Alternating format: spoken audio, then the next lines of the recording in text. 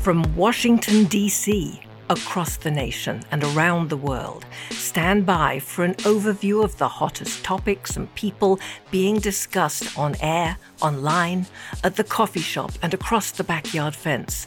Powered by the research of Talkers Magazine, the national conversation. It's time for the Michael Harrison Wrap. Here's Michael Harrison. Thank you, Victoria Jones. Monday, June 20th through Friday, June 24th, 2022. It was a week of gun legislation, vaccines for kids, more televised hearings, bloodshed on the killing fields, rising prices, declining morale, more primaries, and a record-breaking heat wave. And just as we were putting the finishing touches on this show, on Friday morning, the Supreme Court announced that it has overturned Roe versus Wade. Get ready for a powerful hour of Black Belt Talk Radio, during which your tolerance for hearing different but legitimate points of view will be tested. We've got lefties, we've got righties, and we've got fence-sitters. Please don't get angry. Just listen closely, and while doing so, maintain a degree of educated skepticism, regardless of whether or not you agree. We'll be joined by Kevin Casey at Talkers headquarters with a countdown of the 10 biggest topics of the week. Jack Heath in New Hampshire on politics. Dr. Daliah Wachs in Las Vegas, Nevada on vaccinations. Todd Feinburg in Hartford, Connecticut on social media. James Golden in New York on race relations. And Matthew B. Harrison in Springfield, Massachusetts on the latest Elon Musk chatter. Influential yappers from across the country with microphones, smartphones, and digital recording devices, sharing their observations and the feelings of their target constituents, with whom they do a daily dance of affirmation in a fragmented, noisy world where we try to avoid the modern-day syndrome of seeking victory at the expense of truth. Welcome to the Michael Harrison Wrap, heard coast to coast and around the world on great radio stations across the U.S. and the UK. The past week's hottest political and social topics discussed in the American talk media. Information is gathered from a variety of sources, including data tracked by the broadcasting trade publication Talkers Magazine, of which I'm editor and publisher. You can check us out at talkers.com. This week's program is being sponsored in part by the classic rock group Gun Hill Road, in which I am a member. Check out our YouTube hit that supports animal welfare at iknowyouarereal.com. That's iknowyouarereal.com. Joining us now is Kevin Casey, executive editor of Talkers Magazine. Kevin, give us a rundown of the 10 most talked about stories on talk shows in America this past week. Thank you, Michael. At number 10, climate change. Much of the nation, with a high concentration in 16 states across the Great Plains and the South, continued to be hit by a heat wave this past week. At least a dozen high-temperature records were tied or broken across the U.S., from Arkansas to the Carolinas, all the way to New York. At number 9, social media and big tech. Algorithms. New information keeps coming out about how social media algorithms are effectively used by such powerful platforms as TikTok and even YouTube to effectively control our online habits and our view of the world. Meantime, Elon Musk's bid to acquire Twitter remains on the table, as many people are quite comfortable with the mysterious billionaire becoming the arbiter of what's okay and not okay to say on the extremely popular communications venue. At number 8, the Russia-Ukraine war and U.S. foreign affairs. Russia's invasion of Ukraine has entered its 5th month, and there is no end in sight. It's now being described as one of the deadlier conflicts of the past 200 years.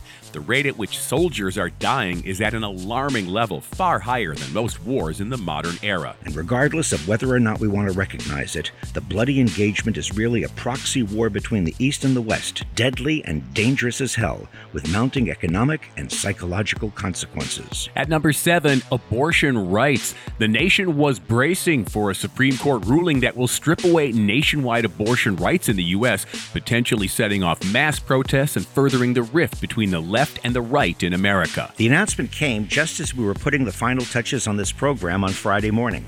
You can be sure it'll be higher on next week's survey. At number 6, race relations and civil rights. Conversation about race in America, prompted by last weekend's second annual celebration of Juneteenth as a federal holiday, continued to reverberate into this week's national dialogue. And under the broader umbrella of civil rights, there's growing concern within the LGBTQ community that if the conservative majority Supreme Court could undo Roe v. Wade, what would stop the High Court from then undoing gay marriage? At number 5, crime, violence, and guns. The Senate passed a bipartisan bill to address gun violence that amounts to the first major federal gun safety legislation in decades. The final vote was 65-33, with 15 Republicans joining Democrats in support of the measure, marking a significant bipartisan breakthrough on one of the most contentious policy issues in the country. The bill will next go to the House for a vote before it can be sent to President Joe Biden to be signed into law. Although the bill falls short of what many Democrats had hoped for, it's giving both parties spinnable talking points to bring back to their constituents during an election year. The peculiar combination of emotional outrage and collective numbness sparked by the 1-2 punch of the Uvalde, Texas school massacre, coming on the heels of the Buffalo grocery store murders, pushed the public past the tipping point on having the resolve to do something about America's gun problem, short of trampling on Second Amendment rights. At number 4, COVID-19. COVID-19 vaccinations for children younger than 5 are beginning across the United States, marking a milestone in the nation's fight against the disease. Last week, the U.S. Food and Drug Administration expanded the emergency use authorizations for Moderna's vaccine to include children 6 months through 17 years, and Pfizer-BioNTech's for children 6 months through 4 years. Then the U.S. Centers for Disease Control and Prevention signed off on COVID-19 vaccinations for children under 5, clearing the way for vaccinations to be administered in that age group. About 17 million children under the age of 5 are now eligible for COVID-19 vaccines. Regardless, parents are increasingly skeptical and stressed over whether or not to have their kids vaccinated. At number 3, the January 6 committee hearings. The focus of this week's televised hearings spotlighted former President Trump's personal efforts, statements, and coercion to overturn the election based on his widely disputed claims of fraud by applying pressure on his own Department of Justice as well as individual states' electoral authorities. Although Trump defenders criticized the committee's use of slick television show techniques to present their case, support for the former president as the presumptive leader of the GOP and its next presidential standard-bearer is no longer an across-the-board given. Keep your eye on Ron DeSantis, folks. At number 2, partisan politics and the primaries.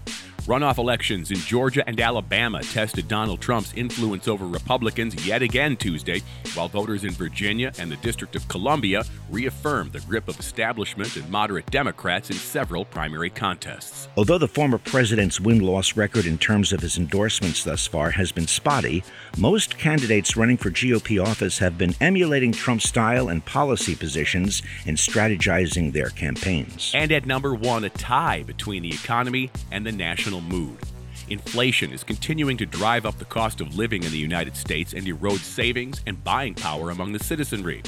According to the Wall Street Journal, the U.S. and European economies slowed sharply in June as surging prices of energy and food weakened demand for other goods and services, increasing the likelihood of recession around the world. People are talking about how they feel in the talk media as well as privately. Emotions are frazzled and nerves are raw, and concern about the economy is at the center of growing psychological turmoil in America. Thank you, Kevin Casey from Talkers Magazine. You're plugged into the Michael Harrison Wrap. Partisan politics and the primaries are gigantic topics of intense conversation on news talk media shows across the nation.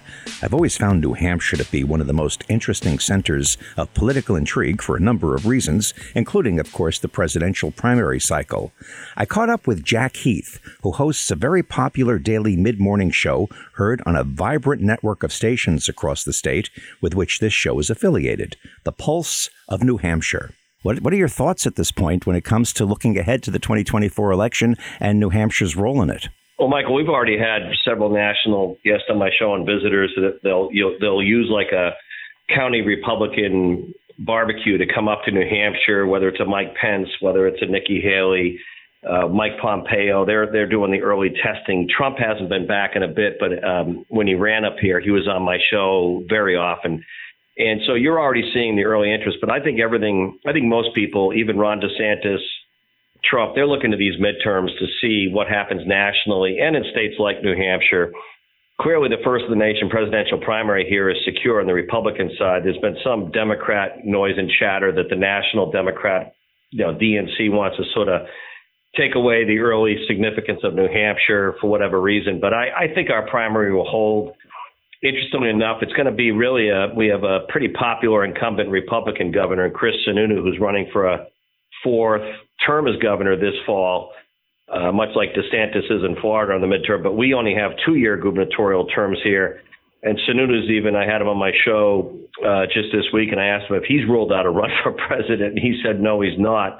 But everyone, I think, is really just focusing on the midterms to see how bad that might be for Democrat incumbents, or did the Republicans take back the House and or Senate or both or not? And I think after the midterms, the floodgates open here.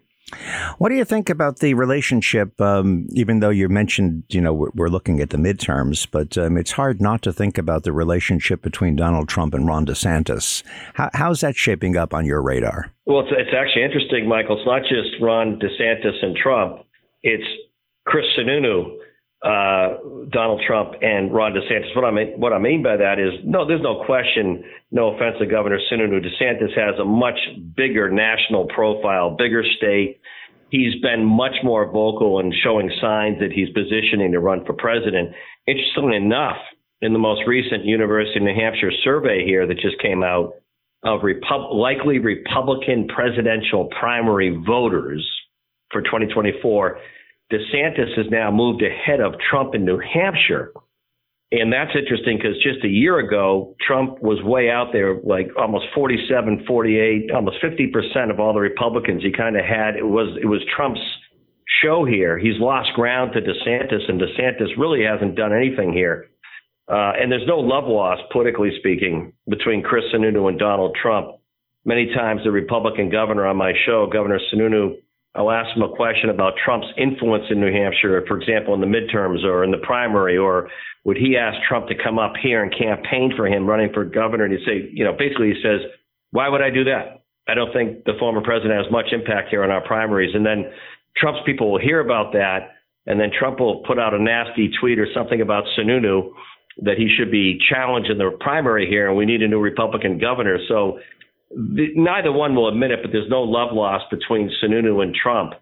And as far as DeSantis, I've even heard rumors that despite any DOJ action out of the January 6 hearings, that Trump may be announcing he's running soon. I even heard one rumor from a good source from Washington on July 4th. But if he runs before the midterms or announces he's running, it's clearly because he's trying to hip check DeSantis. I think Trump is very aware that DeSantis is becoming more the national desire of more Republican voters than Trump. And obviously, knowing Donald Trump, that doesn't sit well with him. Do you think that the January 6 committee hearings and the nonstop information coming out of them, I was going to say revelations, but I'm trying to remain as objective as possible, the nonstop information coming out about them might be eroding Donald Trump's respect and popularity among Republican voters and among GOP insiders? Yes and no. I think people that like Trump haven't watched a minute of this. I think people that don't like Trump have fed, and this is fuel to their fire. I don't know if it moves the needle much. I think the way this committee did it with a evening primetime broadcast, hiring a former ABC news producer to jazz it up. Clearly their motive seems to be to get Trump, hurt Trump, minimize him for 2024. And that just emboldens Trump to fight more. But I don't know if that's what's causing some slippage in these states. I think people are just looking at Joe Biden, who's closer to 80 years old than 70, and they know Trump, is getting older, although maybe a little more vibrant. But, he's out there, he's endorsing a lot of candidates, he's making noise on his daily Trump communications, and he's positioning like he's running. But I think a lot of people are just like, they want something new. And Republican voters and independent voters, I'm guessing. I think they're looking at a younger, a DeSantis is a very compelling, interesting, outspoken governor of Florida, whether it's about the Disney woke stuff or education and, public education or COVID vaccines for kids under a year old. He's been very outspoken on national issues. And obviously the left doesn't like him at all. But I think you look at the field and there's probably 12 to 15, maybe 18 Republicans that are looking at running. Now if Trump runs, because of the pizza slice analogy, he'll get enough of that one piece to probably win the thing. But I don't know. I I think people are just fatigued. And, if you're a Trump supporter, you love him. But I think a lot of people that were sort of quasi, kind of liked his policies, didn't like his tweets, kind of like, his policies, but didn't like his personality. I think that's causing a little bit of the erosion more than anything else.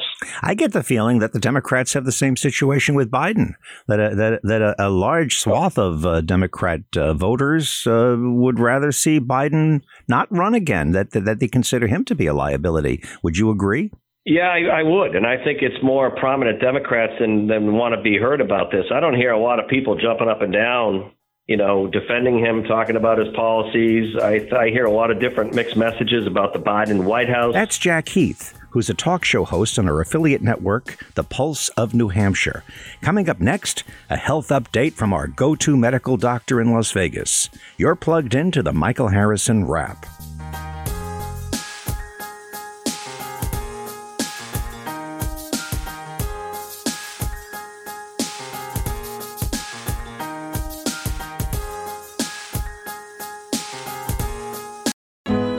One of the great bands of the golden age of album rock, Gun Hill Road, has been around for more than 50 years. The members of Gun Hill Road are Steve Goldrich, Paul Reich, Glenn Leopold, Brian Coonan, and yours truly, Michael Harrison. I wrote the lyrics to a song on our new album, What Year Is This? It's titled, I Know You're Real. It's about the relationship between human beings and our friends in the animal kingdom.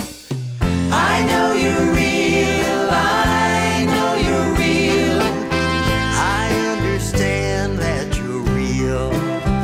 Please take a moment to write down the following web address to see the music video of this inspirational song that contains some wonderful animal images that'll rock your heart and soothe your soul. Here's the address. Write it down. iknowyouarereal.com. That's iknowyouarereal.com. If you love animals, you'll feel real good after seeing this video. iknowyouarereal.com. Continuing now with the Michael Harrison Wrap. COVID-19 continues to be in the air and on the air. Let's check in for the latest on health from our medical correspondent, a physician heard daily across America on the Genesis Communications Network, Dr. Daliah Wachs in Las Vegas. The latest headline was the FDA has approved and the CDC is recommending that 6-month-old to 5-year-old children now get the vaccine. There's a 3-dose series with Pfizer, a 2-dose series with Moderna. They're given in a little similarly to the way adults are, 21 days apart for Pfizer, 28 days apart for the Moderna, but the dosing is smaller, and with Pfizer, there's an additional dose at the after 8 weeks of the second dose. So it seems a little confusing, but for us doctors, we've been preparing for this. We know that, the youngest of our population would be the next to hopefully, have access to the vaccine, but we're also seeing that a lot of parents are not as enthusiastic about it because of the low hospitalization rates, death rates of COVID, and the breakthrough cases that happen in vaccinated individuals. So, one argument I had for parents is, look, we don't want the children to get the virus. We don't want them exposed. We don't want this virus living in them. But sadly, the vaccines have not proven to prevent any sort of infection. You can still get an infection. So it's all about, we want to prevent serious infection, serious hospitalization, death from COVID, and a lot of parents aren't that convinced that COVID does that. Yeah. We are seeing higher COVID numbers as opposed to flu in terms of serious numbers, but not not to the degree that would convince parents to mass vaccinate.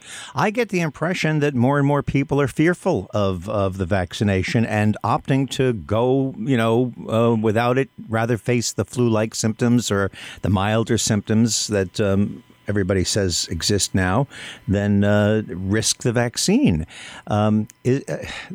People are afraid of the vaccine. It's crazy. Or is it? Yeah.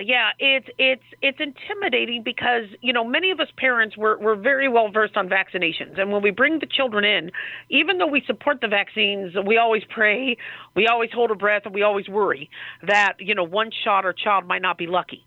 And so we've told parents that you have to, the reason why we're doing the vaccine is there's that 1 in a million chance that, they could get the disease, or the 1 in a million chance there could be a side effect. So now, if there's a 1 in a million chance, they're starting to outweigh, am I going to lose my luck? Am I trying my luck? And it's a very, very it's a very stressful time for parents, and I get the concern on all sides. And I wish the vaccines completely repelled the virus, because that would make it much easier, for us as physicians to say, look, we don't want your child getting this virus like Zika or like Ebola. Keep that virus away from the child, and that's what the vaccine will do. But we know the vaccine doesn't do that, so it's a harder sell. Wow. Are you of the mind, the school of thought, that the vaccines, although they may not protect you from getting the virus, do have an impact on having the virus's effects be less, be more mild, less, terrible than if you don't have the vaccine? So when they first rolled out, I was definitely of that thinking, because our bodies were very naive. We didn't want anything to do with this virus, and we had a very naive immune system, and we needed anything possible to help get our antibodies. Once Omicron broke through, and then all the different variants, the average American has some sort of immunity. So even though I think the vaccines, in theory, would hopefully protect against hospitalization and death, now that most of us are being exposed to COVID on a regular basis, it's becoming less urgent, to have the artificial immunity, because many people have some form of natural immunity. The problem is the natural immunity isn't lifelong, and it isn't long-lasting. So I think every little bit helps, but the argument that, you need something to protect yourself, the average person is saying, but I had COVID in January. So, it's getting harder to argue what was the original thinking in 2021. That's noted physician and talk radio personality Dr. Daliah Wachs of the Genesis Communications Network. You're plugged into the Michael Harrison Wrap. I had the opportunity to be a guest on Todd Feinberg's show this past week. Todd is the most influential political news talk radio personality in the state of Connecticut, and he's heard daily and afternoon drive on our affiliate, WTIC. Here's an excerpt from a very spirited conversation that took place between us. Thanks again for being here, Michael. And let's recap for people exactly what we may have agreed on thus far. That our political system doesn't work as well as it once did. Or at least it's not working well now. And it's not working well now because we are the proprietors of this system and we're not doing our part. Is that a safe assumption that we're in agreement on that? That's the basis of it. It's easy to cast blame, and we could blame the society. We can blame the people. We could say, in a democracy, you get the government you deserve. It's more complicated than that. So I don't want to be overly simplistic about it. But yes, individual responsibility is the basis. It's the cellular units that our whole society is based on. Is each citizen. If each citizen shirks their responsibility or their principles, or doesn't clean up their own backyard and take care of the people around them and their homes and their families and their coworkers, and everything is abstract. How they live their own life is different than how they expect others to live. Well, then there's no way it can work. And I think that we're suffering from an extreme case of that to begin with. We also, though, are facing problems that we've never faced before, and they have to do with incredible, rapid advancements in communications technology. The technological advances that we have, keeping in mind that technology is always a double-edged sword. You make new weapons of war. They can preserve you and keep your country and your tribe free, but it also can destroy you. Technology is a double-edged sword, and we are enjoying the benefits and the downside. We're being ravaged by the new technology, the new communication, social media, instantaneous, communications on every level, all these different channels, all the input and data that's being generated. It's making us crazy. But the effect of all that is that so we tend to worship at the altar of innovation. And that any new thing coming along has validity simply because it is a new development, and that's therefore, because I think what you're suggesting is that we're not really prepared to operate at the speed that that information now flows, that perceptions can now change, that subcultures can exist outside of our purview, outside of our view, and without visibility, opinions can be shifting without any external interaction with those changing opinions, so they come up at us with a surprise. There's so much about the speed of communications right now, and the ability that we have to non-geographically bind ourselves to other groups of people, and without having to meet them and sit around a cafe and have a conversation. Somehow our humanity gets extracted from the political interaction as we do it online. Yes, well put. Never before have we been so connected and so alone. It's a strange feeling. That's so true. We're connected to everybody on the planet, and yet we feel alone. And what does that mean? It means we're becoming drones. It's like we're a hive culture. If you watch Star Trek, it's the Borg. If you watch biology and look at our own planet, it's like being an ant or a bee. We're part of a collective that brings us all together, but has absolutely taken away the good feeling we have as individuals with relationships with other individuals. And it's perplexing, and it's very hard to explain. I mean, when I go out on the thin ice of trying to explain a thing like this, what I feel in my mind, and then to put it into words, it's very difficult to explain, especially in a quick medium such as this. But do you get my drift? Yeah. Well, how about this observation? 4 young people are sitting together in a pizza shop at a little table for 4, shoulders almost touching, within easy sight of each other and sound of each other's voices. What are they doing, Michael? They're texting. Exactly. And make it even more frustrating, and if it were the last couple of years, all 4 of them may have been wearing masks while doing it. Yes. So on top of everything, they're texting and wearing masks. Yes, so just to make sure that you can't really see each other's faces and feelings at the same time. But think about the idea that we're at a place where you get together with friends, and the people who are more important at that moment are the ones you're not with. Exactly. And they wonder why very young people don't listen to talk radio. Because they don't know how to listen to or engage in a conversation, for crying out loud. They don't use the phones on their cell phones. They only They don't understand what talk is. Right.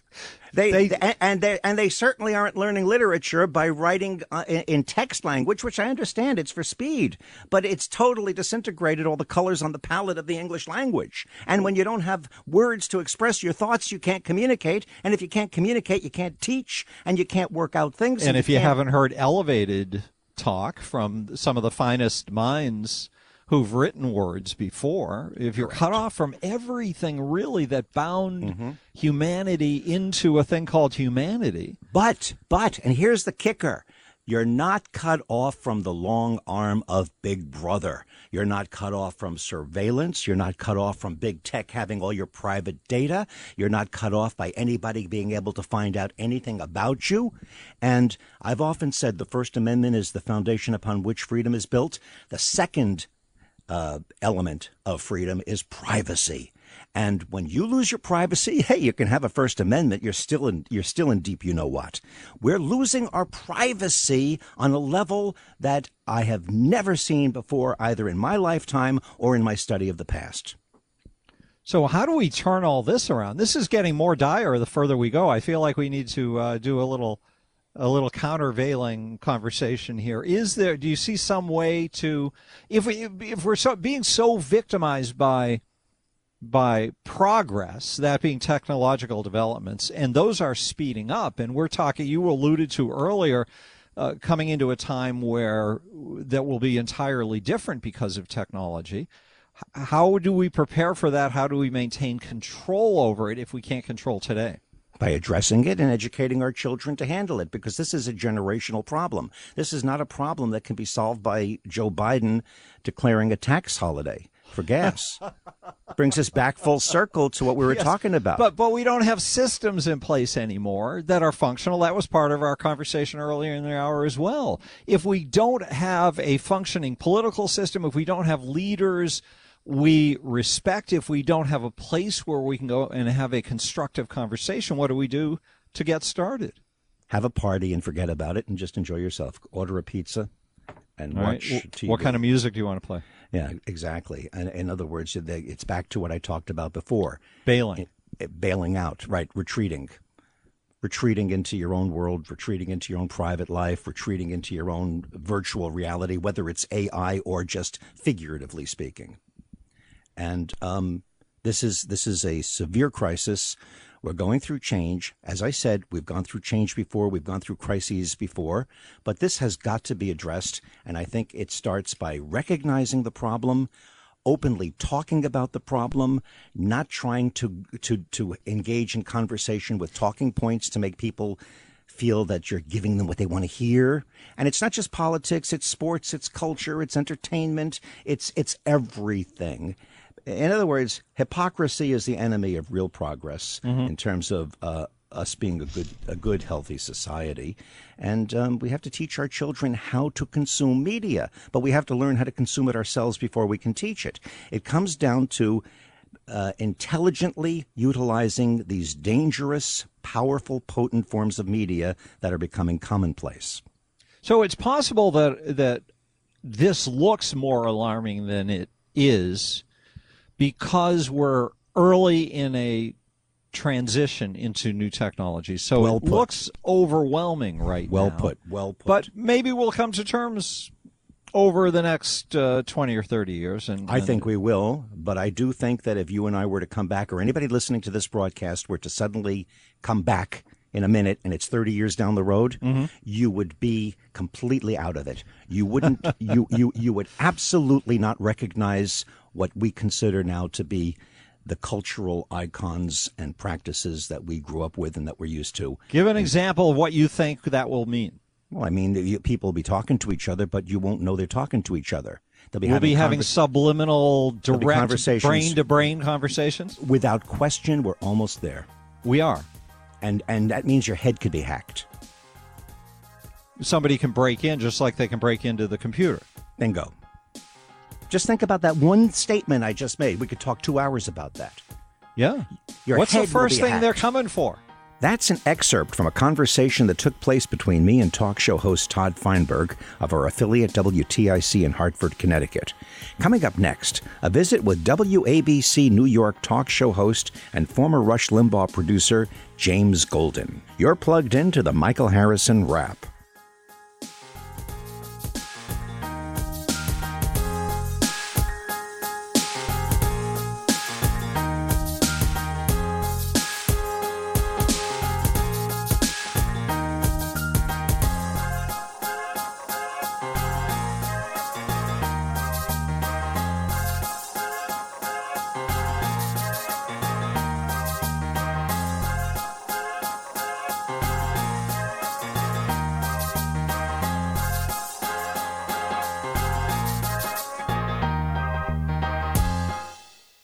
This report is brought to you by Genesis 2 Project, G2P. Recently, the Office of the Director of National Intelligence, the ODNI, released a preliminary report on possible threats posed by UFOs, now known as Unidentified Aerial Phenomena, UAP, and the progress the Department of Defense UAP Task Force has made in understanding any threats. Dr. J.C. Van Velkenburg is a former Los Alamos National Lab biophysicist who has been working with G2P to bring scientifically sound UAP data to the public. G2P has released the first scientifically authenticated documentation of UAPs, including images captured with infrared technology. Primo Forensics performed the digital forensic analysis. In tandem with the ODNI report, these data support the development of relevant processes, policies, technologies, and training for the U.S. military and government personnel upon encountering UAP. Visit genesis2project.com. Continuing now with the Michael Harrison Wrap as we discuss the hottest topics of the past week in the national conversation. I caught up with one of the most interesting individuals in the talk radio universe, James Golden, a.k.a. Bo Snerdley. He's a native New Yorker and a long-time broadcaster. Currently, he's heard every afternoon on WABC in the Big Apple, but he's known to millions of listeners across the country as the producer of the late Rush Limbaugh's syndicated radio show. The conversation you're about to hear is excerpted from a longer interview I conducted with James Golden for my weekly podcast, The Michael Harrison Interview. We'd already discussed our mutual love for radio, having grown up in New York City, and shared similar memories about how radio, as well as TV, movies, and even newspapers, had an element of magic about it, something that drew us to a lifetime love of the medium. As a young African-American growing up with ties and roots to urban radio, and you mentioned the great African-American DJs and the R&B music, was there any kind of a transition that you had to make in terms of the politics of it all? Was there stress on you? Did you have peer pressure from fellow African Americans because of Rush's conservative position and the fact that he probably wasn't the most popular radio personality in the African American community? How did you deal with that? And what was your personal evolution regarding the politics of the situation? Well, here's the thing. Most black people, especially in that era, grew up with conservative values. So whether they call themselves conservatives or not, we all grew up with the same conservative values, like most other Americans. Back then it was more common for black people to have two-parent families than to have single families. Went to church, tried to move ahead in school. So we grew up in neighborhoods, at least middle class. And I come from, middle-class family in Queens. Our values are just like most other middle-class values. It's more socioeconomic, I believe, than it is race. But in terms of my peers in the industry, I have never come across any of the ones that I know, my peers, that have had anything negative to say about my moving into the role that I played with the Rush Limbaugh show. In fact, many of my peers told me that they were proud of me, and that this is, because we all loved radio, and so they understood what it meant from that point of view. Now, did they agree with the politics? No, but they recognized what an important figure Rush Limbaugh was in the broadcast industry, and they were proud of me for being associated with him. And as well they should have, and something that I have to tell people outside the industry all the time, that just because people may have different points of view politically that they express on the air doesn't mean that the commonality of radio and our commonality as broadcasters doesn't supersede that. I'm often asked that about our conventions and Talkers Magazine, and people take things literally, that if you're a liberal or you're a conservative on the air, that's the way you are, and everybody you know is liberal or conservative, and you judge people that way. And there's so much more to life beyond, as you and I earlier called it, the magic of media. That magic of media could be very misleading. I have to tell you, some of the worst people I know are people that agree with me politically, and I keep my politics usually to myself because of my role. And some of the best people I know I disagree with politically, and I'd much rather be with them at dinner or in a foxhole if the situation were such. And that's basically what you're saying. Am I correct? Yes, absolutely, Michael. What do you stand for? Now you have this big platform. You're on WABC. You're a talk show host in your own right. We're almost 2 years or about 2 years past the passing of Rush Limbaugh. It's a different world for you on every level. What if someone were to say, I never heard you on the air. What's your mission? What do you stand for? Who is James Golden, radio personality on WABC in 2022? He's different than any other conservative you hear. I have a very different take of the world, and I'm free to explain that take. It's in some cases conservative ideas, as you know, is certainly nuanced. But guess what? My show's a lot of fun. We play a lot of music. We talk music. We do music podcasts. I have interest in so many things, whether it's science, whether it's news of the day, the arts, and of course, being in New York and growing up in New York, there's so much about New York that there is to talk about, so many different issues. So it is a fun view of the world. You will recognize the conservatism, but you will also hear some things expressed very differently because I have a very different view because of the way I grew up and where I grew up and my exposures than other conservatives. So I don't do red meat conservatism. I do conservatism. I have fun with what I'm doing, and I'm not afraid to expand the boundaries and to explore other ideas either. So I just like to think of it as having fun. I'm part of the magic again. This is part of the magic that I love about radio. You can come on and create and have fun and interact with an audience that's an intelligent audience, and at the end of the day, leave feeling good. And that's what I want people to do. After they hear the show, I want them to leave feeling good about life, about the country, to feel optimistic and feel hopeful, and to have some fun. What do you see as the major challenges facing the American conservative movement at this point, drawing upon your history, your perspective, and the fact that you have such a viable platform? Obviously, when you say you have a different conservative point of view, and then you mention having fun, you use the word red meat.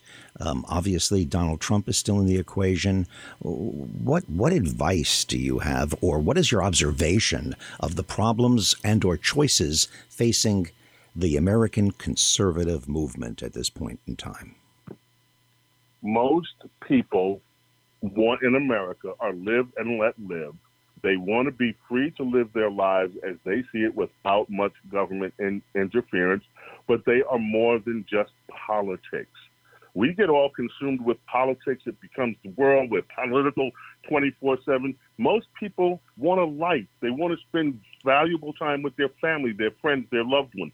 They want to do fun things. They want to enjoy the successes of being an American. And I think that we can get wrapped up too much into politics and forget about these other sides in life. And we need to talk to people where they live on all of these fronts. And that way we will connect with more people than ever before. And I think to a degree, Donald Trump did that. He identified a lot of the problems that people have. He talked to people in a way that the politicos don't, that indicated he knew their struggles as Americans. But I think it's more than just the struggles. I think that Americans appreciate leaders that also remind them of the gratitude that we should have for this country because it's such a unique and wonderful place to live. That's former Rush Limbaugh producer James Golden, now a talk show host in his own right, heard daily on WABC New York. What you just heard is an excerpt of a much longer interview I conducted with James Golden this week for my podcast, which will be posted this coming Tuesday at mhinterview.com. Check it out. You're plugged into the Michael Harrison Wrap. We have time now for one more quick thought, our weekly Elon Musk Watch. For that, we turn to our show's executive producer, associate publisher of Talkers, and media law professor, the other Harrison, Matthew B. So, Matthew, it seems every week Elon Musk makes it to the Talkers Top 10 survey. Even if there's no Elon Musk news, there is a fascination with him, and people talk about him, whether it's Twitter, whether it's some kind of strange relationship he has with his transgender daughter, which I didn't even know he had any children, so I guess I haven't been following him that closely, to issues that he has regarding his automobile manufacturing businesses around the world. First of all, is there anything new on the Twitter deal? Is it still on the table? It's still on the table, and the value being talked about, the $44 billion or so, is still in play. And when I listen around on the radio and television, most of the conversation, most of the people think it's wonderful that he's coming and he's saving Twitter from the ravages of censorship and bias. But what troubles me is that now, because one man is a mega billionaire and he says that he's going to, make it uncensored and unbiased, but he becomes the arbiter. He becomes the judge of what's biased and what's not biased. And that troubles me as much as it being biased. I'm all for free market, capitalism, but there's something about somebody being so wealthy they could just plunk down the money and own the means of communication and then promise that they're going to run it fairly, I don't think that's quite within the spirit of the First Amendment. But that's neither here nor there. What's the problem he's having with his kids? Well, first of all, there's even a question of how many children does Elon Musk have? Not that Wikipedia is the best source for information, but that and Google searches don't seem to agree. There's either 7 children, but there might be 8 children. And I assume this is with a variety of partners? Two specifically. He was married to a woman, Justine Wilson. And their child, originally named Xavier Alexander Musk, sought for a name change and recognition of gender as female and a birth certificate to reflect those changes. This has just happened, or this is just coming to light? It's just coming to light. It was filed a few months ago. I see. So he has among his many children from his 2 wives or partners, is a transgender woman who is his daughter and wants to be recognized as a woman and wants also to be completely estranged from her father. She doesn't want any part of him. Am I correct? Correct. She has tweeted herself saying that she had quite a weird childhood and she can't believe that she is as normal seeming as she is. Oh, my. So we don't really know much of the details about her problem with him. We don't know if it's political or personal. That hasn't really is. come out. We do actually. Oh? It has to do with Musk's tweets upon his opinions of pronouns. Oh, that's right. I think he said something to the effect of it just makes things messy. He's not anti-transgender or anti-gay or anti-anybody, he claims. He just doesn't like the inconvenience. The aesthetic. The aesthetic, that's the word he used. Oh, and that was offensive to his daughter. Correct. And now his daughter is one of twins, and the other 3 children are actually triplets from the same mother, Justine Wilson. Okay, so that makes having so many children less noticeable, I would think. You know, it's like he has 8 children, but 1 pair of twins and 2 pairs of triplets. So 6, 7. No. One pair of twins, one triplets, one set of triplets, and then 2 additional children with a new partner. All right, so that changes it. That changes it a bit. But you don't really hear much about this guy's personal life. As a matter of fact, it's unusual that we just heard something about it. A lot of people don't even know, as you said, whether he's married or not. Correct. He does generally keep his private life pretty private, though his last partner was a Canadian singer and it was quite public. And of course, Elon himself is quite public no matter what he does. I don't recall, because I'm just starting to take him seriously as some type of a cultural and economic force besides just being a wealthy guy who has come up with some amazing scientific innovations.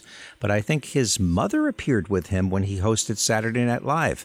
And I'm trying to remember, it was kind of an offbeat, weird performance. But again, nobody really knew how to take him. But I do believe he had his mother with him. I don't actually know about that. Yeah, I may be wrong. But then again, I may be right, as Billy Joel said. So in conclusion, he's having problems financially with his foreign manufacturing plants for the Tesla? Yeah, well, I guess the problem with having all of these giant plants scattered throughout the world is that if a supply chain problem happens at one of these locations, it could affect everything. And that seems to be what's happening. That's Matthew B. Harrison, the show's executive producer, associate publisher of Talkers, and media law professor. And that about does it for this latest installment of the Michael Harrison Wrap, an overview of the national conversation, looking back at the week of Monday, June 20th through Friday, June 24th, 2022. Looking ahead, I'm sure we'll have plenty to talk about next week, including the ever-lurking unknown factor, that unanticipated surprise story that can take the national conversation spinning off in a totally unexpected direction. We sure do live in interesting times. I can be reached via email at michael@talkers.com. My podcast, The Michael Harrison Interview, can be heard at mhinterview.com. And if you want to stay in touch with the inner workings of the talk media industry, please visit talkers.com. The Michael Harrison Wrap. Our producer is Matthew B. Harrison. Thank you for listening. The Michael Harrison Wrap is a production of Good Phone Communications presented in association with Talk Media Network and Talkers Magazine. Copyright 2022, all rights reserved.